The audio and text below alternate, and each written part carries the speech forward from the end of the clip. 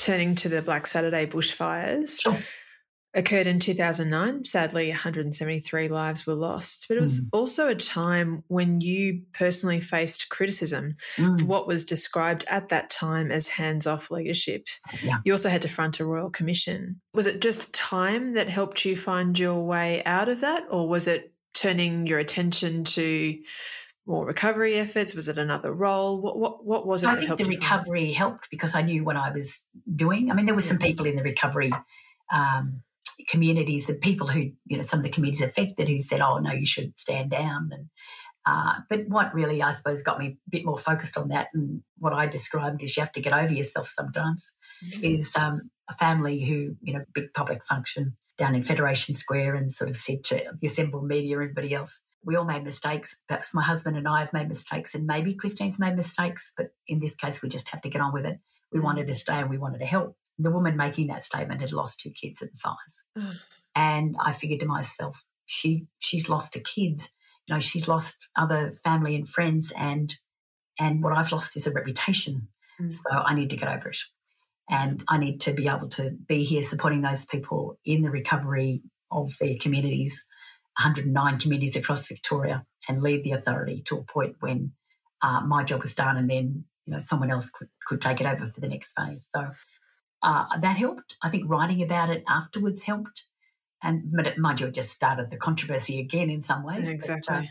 But at least I got to put out my view of what had happened and the various players that had caused this to be brought to the fore. It's very powerful. I mean, time is a powerful healer, but also shifting perspective and being clear on purpose, all of which you sort of had around you is really powerful. And in 2002, you defied critics, not only by allowing police officers to march in uniform, but also becoming the first Chief Commissioner to join the Gay and Lesbian Pride March in Melbourne. Pretty historic moment. What impact did that have for you and for the community? What was the feedback and reaction? I figured a long time ago that the leadership's not about popularity.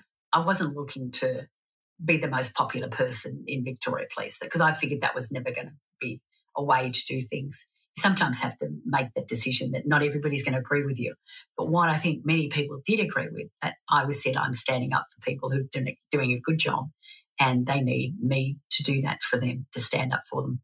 And that was both the police officers and professional staff, but it was also the broader gay and lesbian community. And the relationship between the police and the gay and lesbian community has been atrocious. And I knew a lot of that history from the 70s and the 80s. And so it seemed to me this was an opportunity now. Not only the march was just really a small symbol, the more important piece was to put liaison officers in place to figure out how we could do better to attract people to join the police who were gay and lesbian, transsexual, bisexual backgrounds, all of that, so they would see policing as something they felt comfortable to be part of.